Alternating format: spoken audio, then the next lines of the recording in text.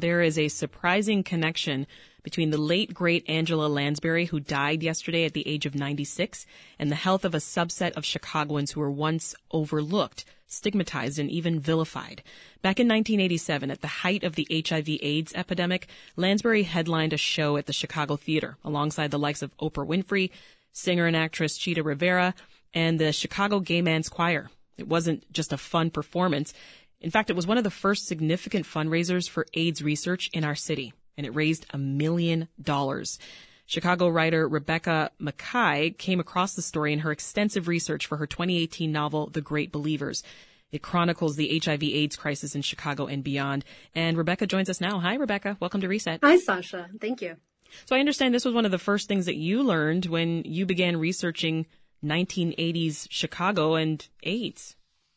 It is. It's not something that ended up in my book, actually, but long before the really in-depth research that I needed to do, long before I was sitting down with, survivors and doctors and activists, the very first thing I did, of course, was kind of Google tentatively AIDS Chicago.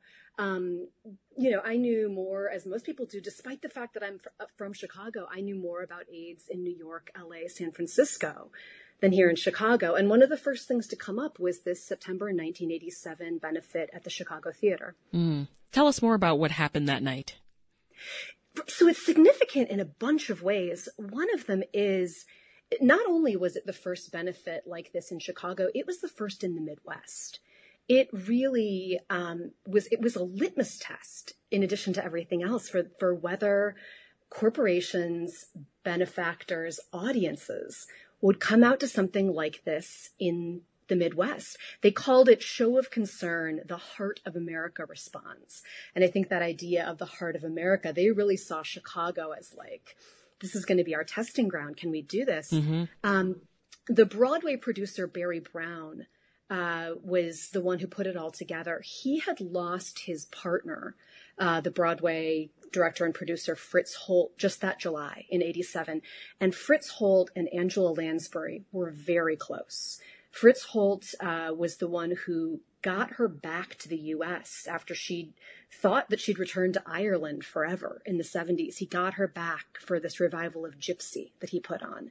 And they were close. They became even closer. So when Barry Brown is looking to do this benefit, he goes to his usual suspects, the friends he knows are always up for something like this, who are also big headliners. Mm-hmm. And he gets Angela Lansbury to, on pretty short notice, to leave where she's filming Murder, She Wrote in Mendocino, California. Not actually in Maine, sadly. They filmed it in Mendocino. But she flies in and MCs and headlines this incredible show.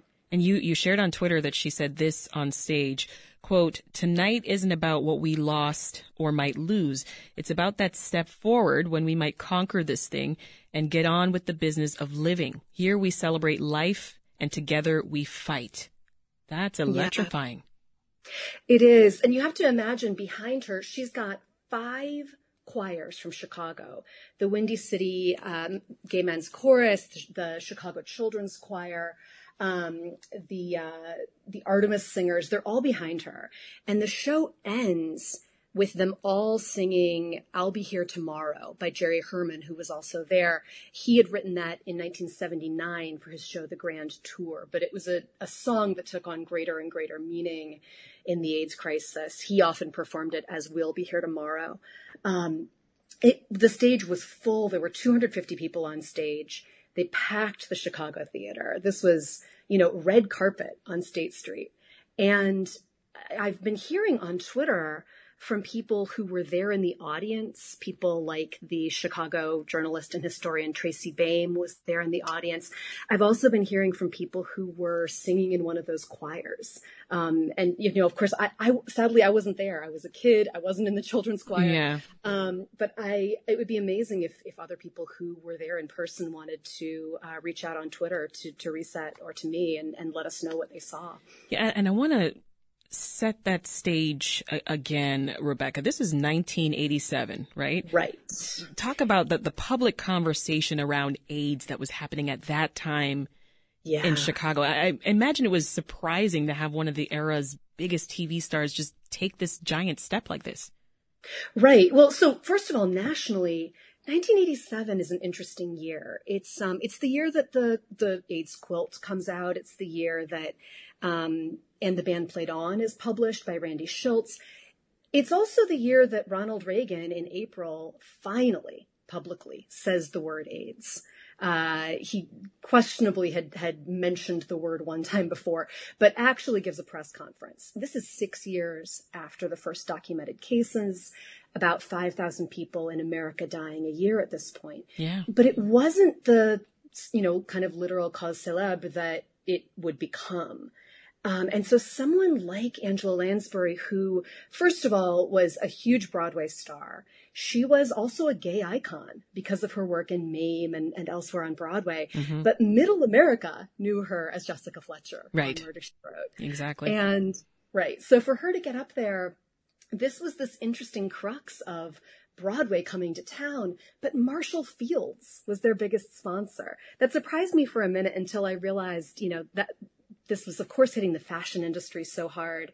Philip Miller, the CEO of Fields at the time, had been very close with the designer Perry Ellis, who died of AIDS the year before. Yeah. But Marshall Fields steps in, these major Chicago kind of society dames, these benefactors, step in, and they put on something that is for, both for the community and for the general public in a really interesting way. And that's new in 1987. This is the year that kind of thing starts to happen. Goodness. Well, before we let you go, Rebecca, your next novel is actually coming out in February, which is very soon. That's around the corner. What can you tell us about I Have Some Questions for You?